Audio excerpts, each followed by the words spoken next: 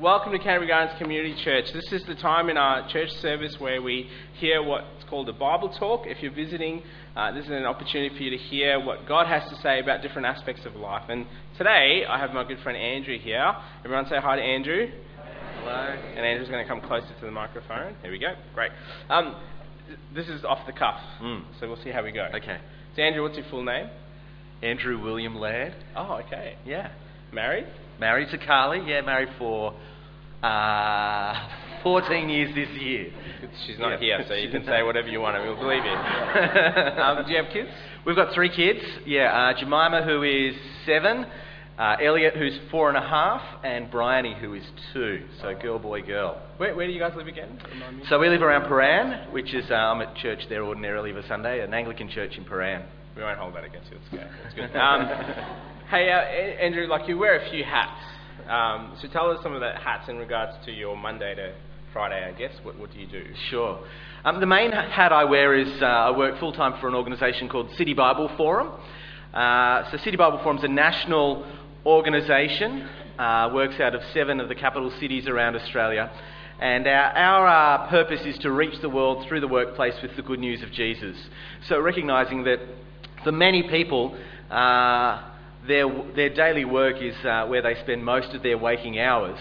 So helping them see that as a place of mission and equipping them and empowering them and encouraging them to live out their faith in that context and share Jesus in that context too. Yeah, and so what does that look like if it was during the week, if people were interested to check that out? Sure.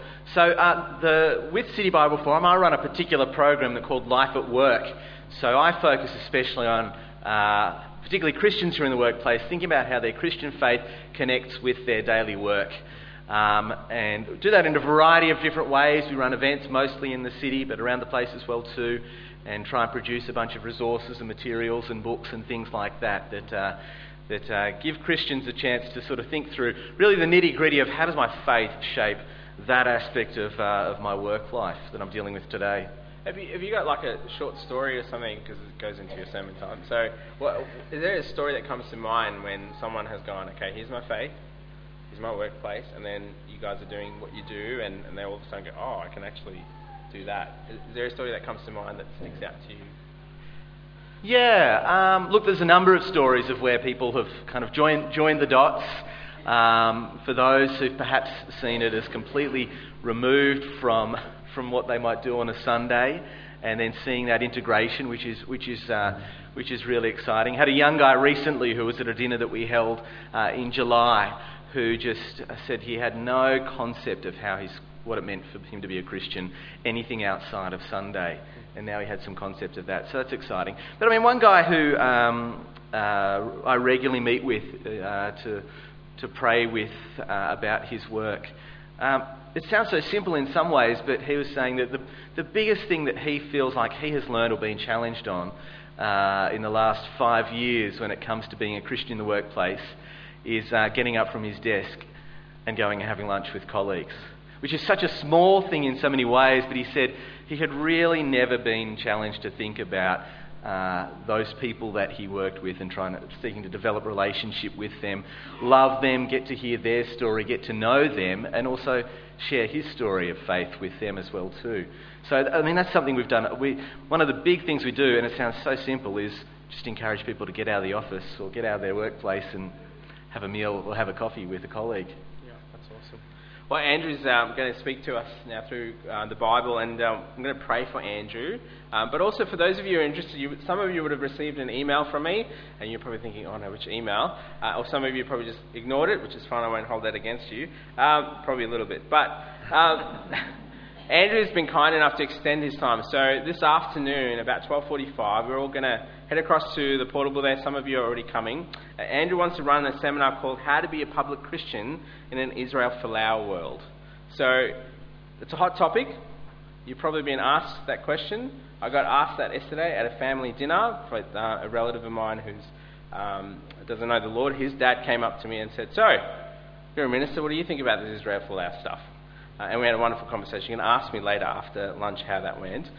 So if you're interested in that, some of you would have received an email. There's going to be a light lunch provided come along if you want to be part of that seminar. It's going to be 12:45. We want to go till about 2 or just after. It'd be great to have you there. But Andrew, can I pray for you? Yeah, thank you. And pray for us. Jesus, we want to thank you for the power of the gospel. And as we've been travelling as a church, I understand the gospel, it's not just this one-time message, but it's a constant reminder and power that reminds us, even in seasons of great pressure, challenges, wherever we are at. So would you settle our hearts and minds now as you speak to us through your word, through your servant Andrew? Holy Spirit, I pray that you'd empower him. You cause us to be still, and we walk away knowing more of the Saviour, to live in this world for you. In Jesus' name, amen. Thanks. Well, thank you again for inviting me to join you this morning. I think Shabu's probably shared with you that this morning thinking topically about a particular issue, and that is the demands, the challenges and the pressures of all of life, but in particular those that might occur in the context of our work life, and how the Christian faith, how the gospel helps us handle the pressures and the demands of life, and in particular work. And so that's so rather than perhaps your normal practice of working through a particular passage of the Bible, I'm going to be jumping around at a couple of different passages and exploring what Scripture might say for us and help us in that particular aspect of our life. So that's where we're heading this morning. But to begin, I just want to ask a question of you, and that is, I wonder if you have ever been in the back of an ambulance before. If you have, you'll know that you are rarely there for a good reason. I found myself in the back of an ambulance once, and it is a place that I'd hope not to be again anytime soon. The reason I was there was a suspected heart attack. But after 6 hours of what I could only describe as the best medical care you could possibly ask for, the doctors came back and they had a diagnosis for me. My heart was in perfect working order. There was absolutely nothing wrong with it. But as I said, you rarely end up in the back of an ambulance because everything's going okay.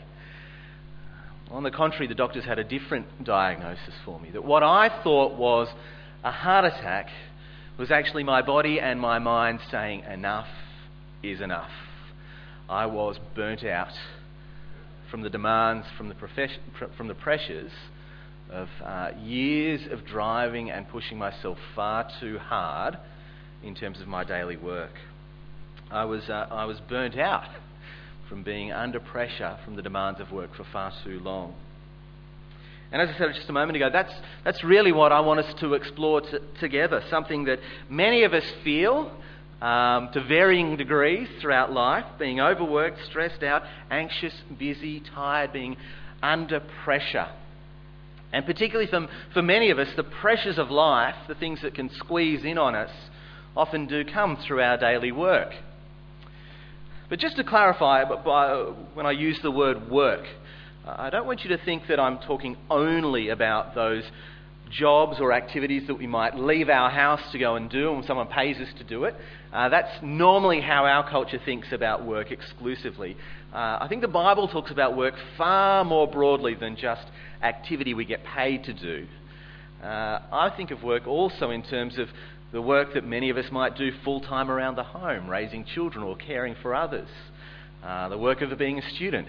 The voluntary work and activities that we might do in retirement. So when I talk about work, and in particular the pressures of work, I'm talking about it far more broadly, in that kind of broad sense. And given what I've just shared in these first couple of moments about myself and my experience from burning out from the pressures of work, there is something that you might be thinking at this moment. This is something I'd be thinking if I were you at the moment, and that is, why on earth would we listen to you about this topic? If there is one person in this room who clearly doesn't know how to handle the pressures of work, it's me. My inability to handle them put me in the back of an ambulance. But that afternoon, there were two people in the back of the ambulance. There was me, a patient, and there was also a paramedic. And when you're in a time of crisis, you need a paramedic. Someone who's got the expertise to know, okay, this is what I think is going on here, and this is what we should do to fix the problem. But a patient brings something to the equation as well too. Whereas the paramedic brings expertise, the patient brings empathy. They know what it is like to be in that situation firsthand. 2 years ago, I actually wrote a book on this whole topic of being under pressure and how the gospel helps us handle the pressures of work. And really, when I was writing that book, I was writing primarily as a paramedic, trying to bring some biblical expertise and apply it to the problem at hand. But as I talk with you and share with you this morning, I speak much more now as a patient.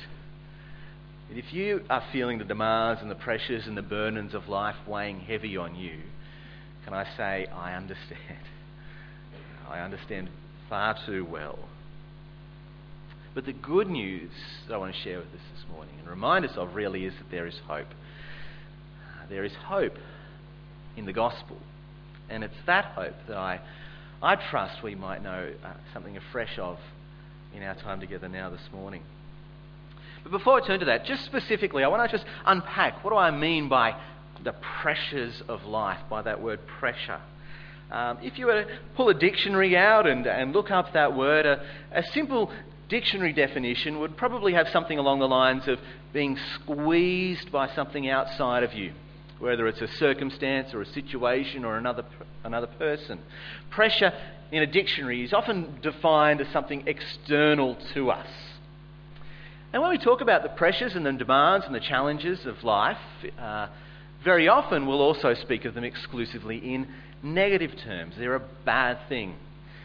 So often when we speak about pressure, we think of something external to us, pressing in on us, and it's a negative thing. Now, both of those things are true, but I don't think they give the full, certainly biblical picture of how we should think about the pressures of life. Rather, when you come to Scripture, you'll see that the pressures of life are both external and internal. And that the pressures and the demands and the challenges of life can be both a negative thing, but also a good thing for us as well. Recently, I was pumping up a football for my son, and at the spot where you insert the needle into the ball were the words recommended pressure. It's an acknowledgement that there is a good, right amount of pressure that we need in life.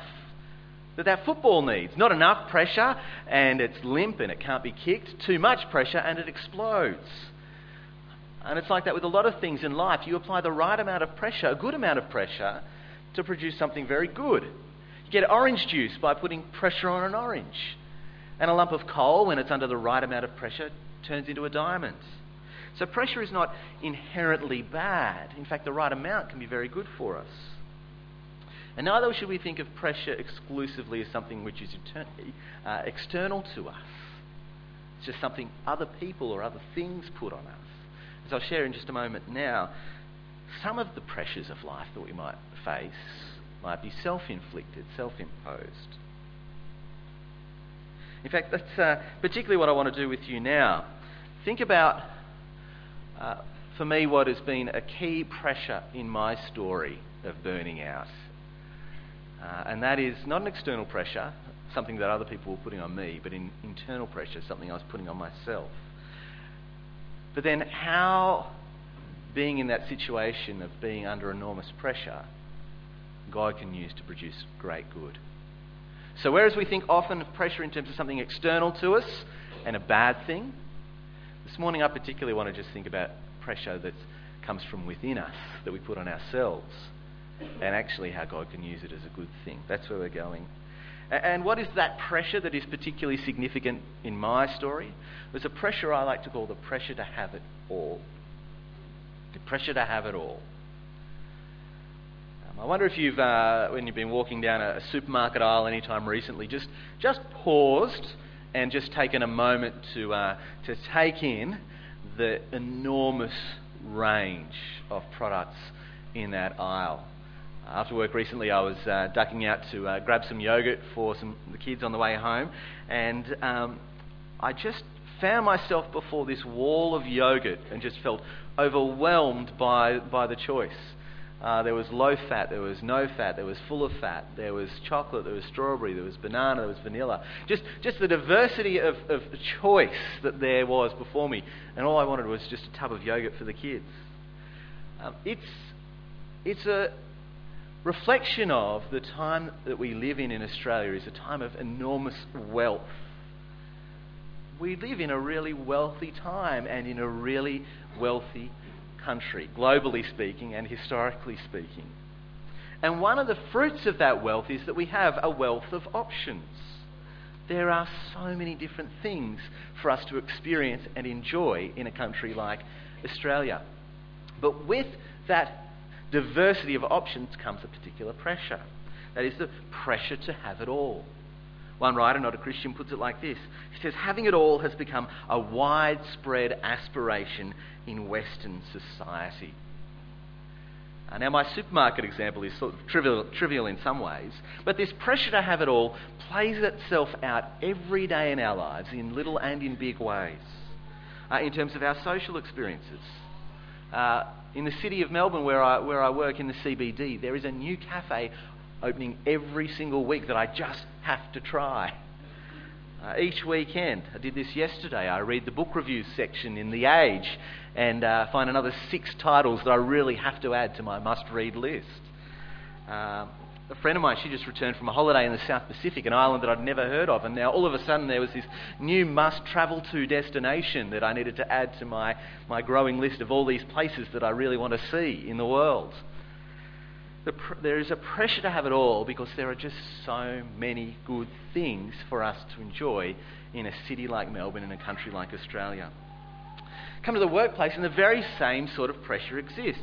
There's no end of options to grow or develop our careers. Enrol in an MBA, a master's degree, a PhD, open a second store, take on another client, add another skill to your toolkit, retrain for a different type of work, write another journal article. You name the type of work, and whatever type of work it is, each one has its options to expand. And with that comes the pressure to have it all. And the same pressures exist around the home as well too. Particularly for those of us who are parents with children, we can very easily apply this pressure to them. There is no end of extracurricular activities that we could enrol our kids in after school or on weekends, is there? Piano or painting, science or soccer, diving or dance, and then if you do choose dance, then which type? Ballet, contemporary jazz. This is just a hypothetical. It's not as though it's something we're trying to work through personally at the moment with our 7-year-old daughter.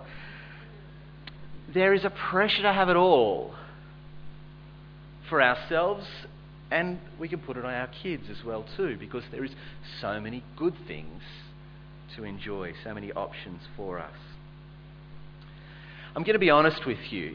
It is this pressure, the pressure to have it all, that I think has driven and motivated a large portion of my working life.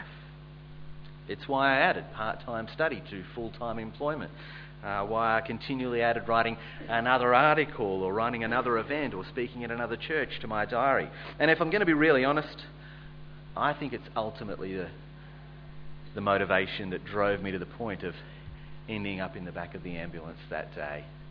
You know, ironically, it was the pressure to have it all that drove me to write a book all about how the gospel helps us handle the pressures of work.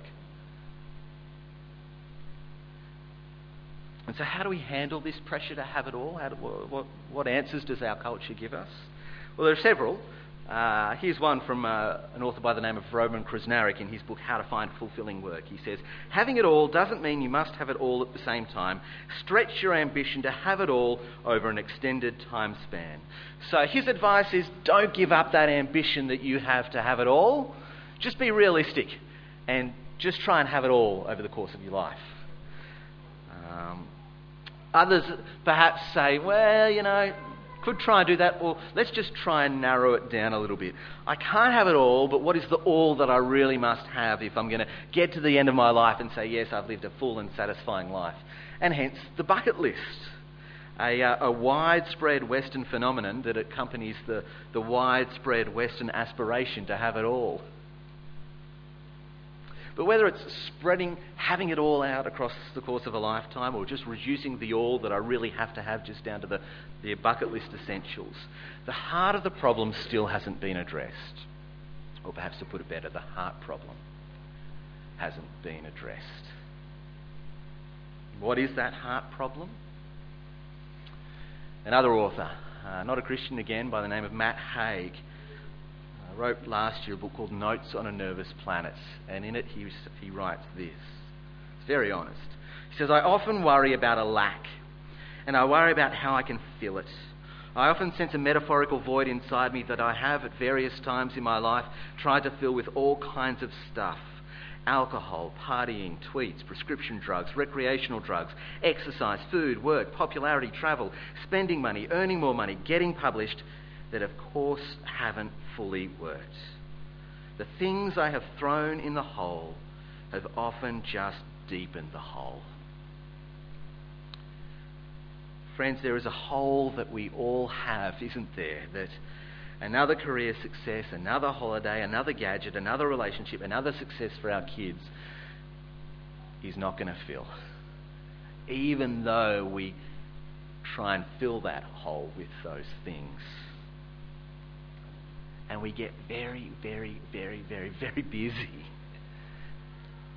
adding all of these things to our diaries and our calendars. Trying to fill that hole with these things, when you and I know that there is ultimately only one, isn't there, who can truly fill that hole. The theologian Augustine famously wrote, Thou hast made us for thyself, O Lord, and our heart is restless until it finds its rest in thee. You know, our restless, busy, anxious hearts are never going to be satisfied by having it all, or even having all of the bucket list essentials that we might have made for ourselves. And yet we can put ourselves under enormous pressure trying to gain the world, as Jesus says in Matthew's Gospel, when ultimately our hearts are only ever going to find rest and satisfaction in the one who made us, the one who knows us, the one who has died for us. I've got a confession to make. I'm probably not going to tell you anything new this morning that you don't already know. No secret wisdom that I've found somewhere on page 678 in the Bible that was just buried there that no one had found before. No secret wisdom in Scripture for how the Bible helps us handle the pressures of life and work in particular. No, on the contrary. Rather, this morning is about reminding us of things that we already know well, the truths of the gospel, because we are so prone to forgetfulness, aren't we? You know, when every day the air that you are breathing is that Western aspiration to have it all, you need to occasionally, or probably even frequently, stop and be reminded of the futility of that aspiration. Because if you're in Christ, you already have it all. Here are two verses that I love that particularly remind me of this truth and that I use to preach to myself to remind myself of that truth. The first is from Psalm 73, verses 25 and 26, where the psalmist says, Whom have I in heaven but you? And earth has nothing I desire besides you. My flesh and my heart may fail, but God is the strength of my heart and my portion forever. The psalmist says, there is nothing in earth that can satisfy me like you do, Lord. You are even better than life itself. I find that profoundly challenging and confronting at times when I think about that. The psalmist is able to say, even if my very life, my health is taken away from me, I'm still complete and full and satisfied because I have intimate relationship with the God who made me, the God of the universe. Or another verse that I love that reminds me of this, Hebrews 13:5. Hebrews chapter 13, verse 5. There the writer says, be satisfied with what you have. For he himself has said, I will never leave you or forsake you. I love that verse, the simplicity of it. The instruction, it's just so simple, isn't it? Be satisfied. How? How can I be satisfied when the world is constantly telling me to gain the world? By remembering this, I will never leave you or forsake you. Not only is God all satisfying, as the psalmist says, my portion forever, but for those in Christ, you have him with you always and forever. His continual presence by his Spirit. Friends, don't underestimate how good and fulfilling and satisfying that is. That the God of the universe, the one who made you, is present with you always by his Spirit. There is nothing that you go into in life without him there with you in it. That hole that we all have is never empty when he is always present with us, filling it. There is a peace that comes from meditating upon a truth like this. I have the presence of the living God with me right now. I don't need this thing. I don't need that experience. I don't need that career success for my life to be any richer than it already is. Not pressure, but peace that comes from meditating upon the constant presence of God. As I said a moment ago, these are not new things, I suspect, for most of us here. They're reminders of old truths, and yet we do need to be reminded of them so frequently. And so let me encourage you to, if you don't already, just build into the habit of your day opportunities and occasions to remind yourself of truths like this. Another verse that I love is what God the Father says to God the Son at his baptism, where God the Father says to Jesus, "This is my Son whom I love. With you I am well pleased." And I take those words and know that for me, who's in Christ because of his death and resurrection, that what God the Father says to the Son, God the Father says to me too. My status is the same as Christ's status. And so I regularly of a morning, often in the shower or on the tram on the way to work, remind myself, who am I? I am a child of God. Because of Christ, I am loved by him, and he is pleased with me. There's nothing else I need to gain from this day. There is nothing else I need to gain from this world when I have all of that already in who I am in Christ. Friends, remind yourself of these truths each day and go out into it and live in the fullness of life, as we've been hearing about already this morning, that you already have in Christ, rather than chasing for more. A friend called me recently and he just shared with me how stressed out he had been the last few months with work, and I listened to him for a little while, and then eventually I asked him a fairly pointed question. I said to him, what portion of the pressure that you're feeling under right at the moment would you say is self-inflicted? And he paused for a moment and then very honestly said, you know what, most of it, I think. As I said a few moments ago, we often think of pressure exclusively in external terms, and it's not a wrong way to think about it. There are pressures and there are demands of life that other people can put on us. But let me encourage you to this morning at least ponder that question that I asked this friend of mine. What pressure that you feel and experience in life might be self-inflicted, might be flowing from a pressure to have it all that you're unnecessarily placing yourself, and as a consequence, the people that you love around you under as well. So pressure can come externally to us, but as I've been reflecting now, particularly the internal pressures that we might put on ourselves and trying to chase after all the things that this world is offering. And I want to say very plainly that don't for a minute hear me saying that any demands or challenges or pressures that you might experience in life are exclusively because of your own, the way you have put those pressures on yourself. Not for a minute am I saying that. There are demands, as I say, that come from outside us. There are other ways that the Christian faith helps us handle those. But rather than exploring some of those perhaps external pressures, really where I want to land and finish in these few moments now is think about another way of thinking about pressure that we rarely think about, and that is how it can actually be good for us, the challenges and the demands of life.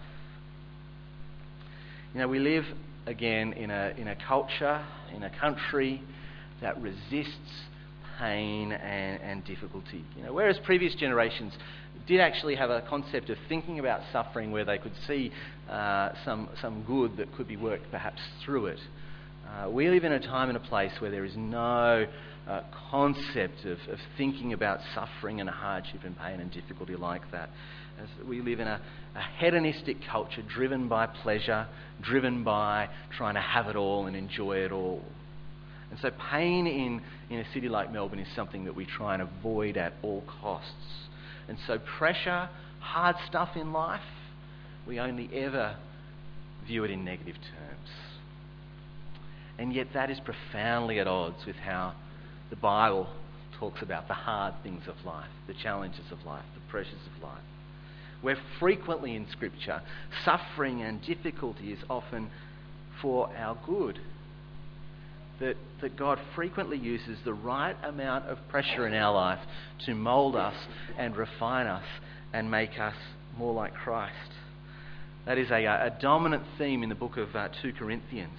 And if you've got a Bible handy there, in 2 Corinthians chapter 1, Paul unpacks this a little bit. In those opening few verses of chapter 1, the Apostle Paul talks about knowing the comfort of God when life is difficult, so that he can then make known that comfort to others. The pressures of life, Paul says in 2 Corinthians chapter 1, have taught him empathy, have taught him how to comfort others when they are going through similar trials and difficulties. But then he goes on in chapter 1 of 2 Corinthians and he says these words. He says, "We do not want you to be uninformed brothers and sisters about the troubles we experience in the province of Asia. We were under great pressure, far beyond our ability to endure, so that we despaired of life itself. Indeed, we felt we had received the sentence of death. But this happened, that we might not rely on ourselves, but on God, who raised the dead." You know, those verses were personally extraordinarily helpful for me. Deep in the wake of having burnt out from the pressures and the demands of work and life. I was in a situation where so worn down and burnt out I had become that I wondered if I could ever actually work again. Such was the extent of the burnout that I had experienced. And it was deep in that overwhelm that I read these verses in 2 Corinthians chapter 1, and they just felt like they were describing me in that moment. Under great pressure, far beyond my ability to endure. Such pressure that it feels like there's no way out of how this difficult season of life that I am in at the moment. It doesn't feel like this season of life is ever going to end. Pressure that honestly can feel like the sentence of death. And then come those next words that Paul says here. "But this happened, that we might rely not on ourselves, but on God, who raises the dead."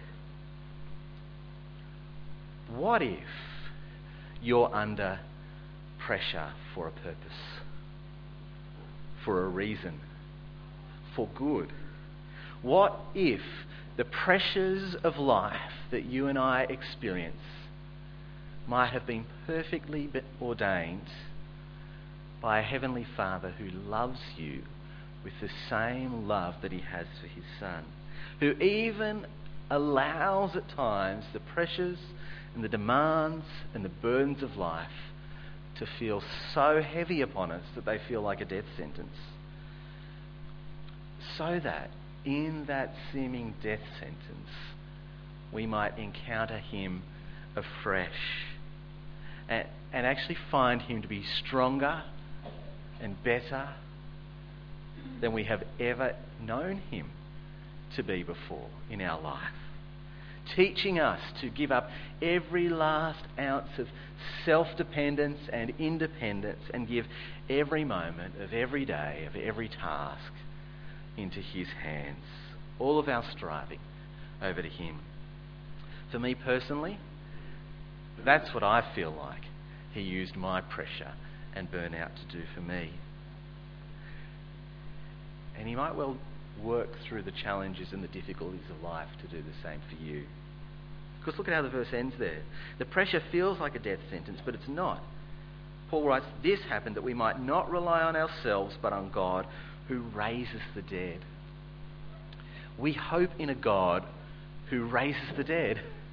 That where there is death, into that he speaks and brings life. This is the God that we hope in.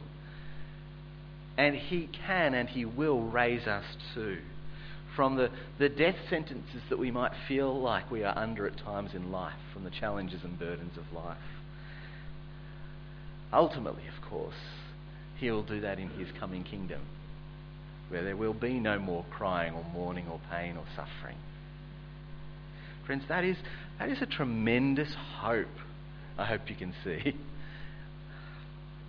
That in the midst of pressure, in the midst of challenge, we have this hope in a God who raises the dead and works great good through all things for us and for his glory.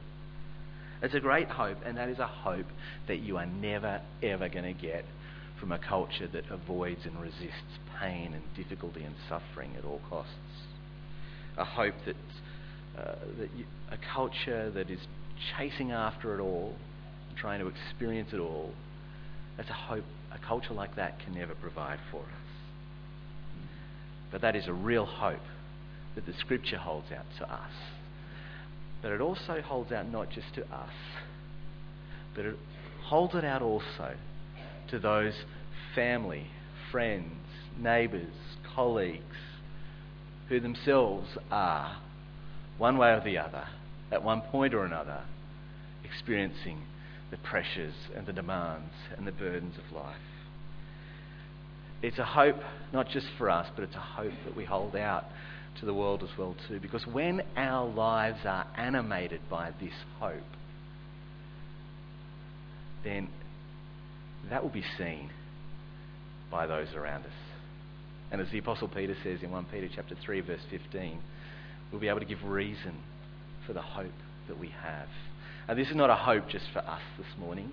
This is a hope that should so animate our lives that we're able to hold it out to those who are in a situation of hopelessness. There's one writer who describes pressure like this. It's a priceless grace. Well, that is profoundly countercultural. And even as a Christian person, I find that kind of description of pressure as a little bit confronting at times too. And yet that is the truth of the difficulties and the pressures and the burdens of life. They are, in God's economy, a priceless grace that he uses these things to wean us off our love of good things, but not ultimate things. To wean us off the pleasures of this world and give us a deeper dependence and trust and love for him. That in his mercy he works in that way for our good and ultimately for his glory. And so I pray that might be how you view the difficulties and the challenges and the pressures of life, as a priceless grace from God.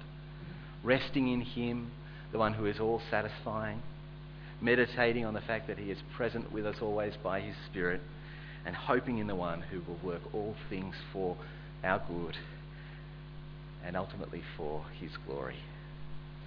Let's So why don't I pray to that end for us?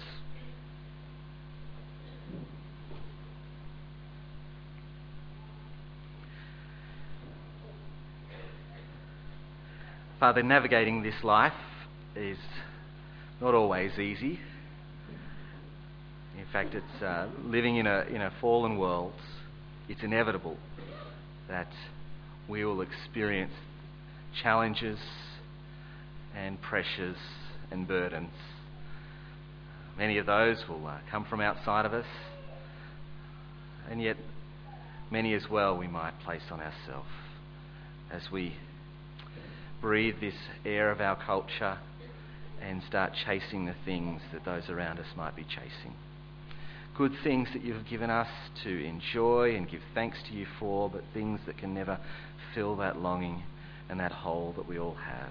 And so we give thanks to you for Christ and for the life that we have in him, his presence with us always, and how good that is, and how deeply satisfied we can be in him. We give thanks for hope, that the gospel that we have is a gospel of hope. And that is a tremendous thing when life is hard.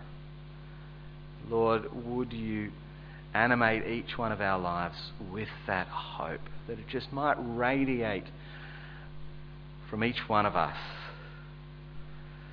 so that as we go into our places of work, as we interact with family, as neighbours and friends, that those who don't know you might be unable to avoid the hope that we have in our lives that radiates from us, so that we might be able to hold that hope that we have found in you out to a world that desperately needs you. We pray this for your glory. Amen.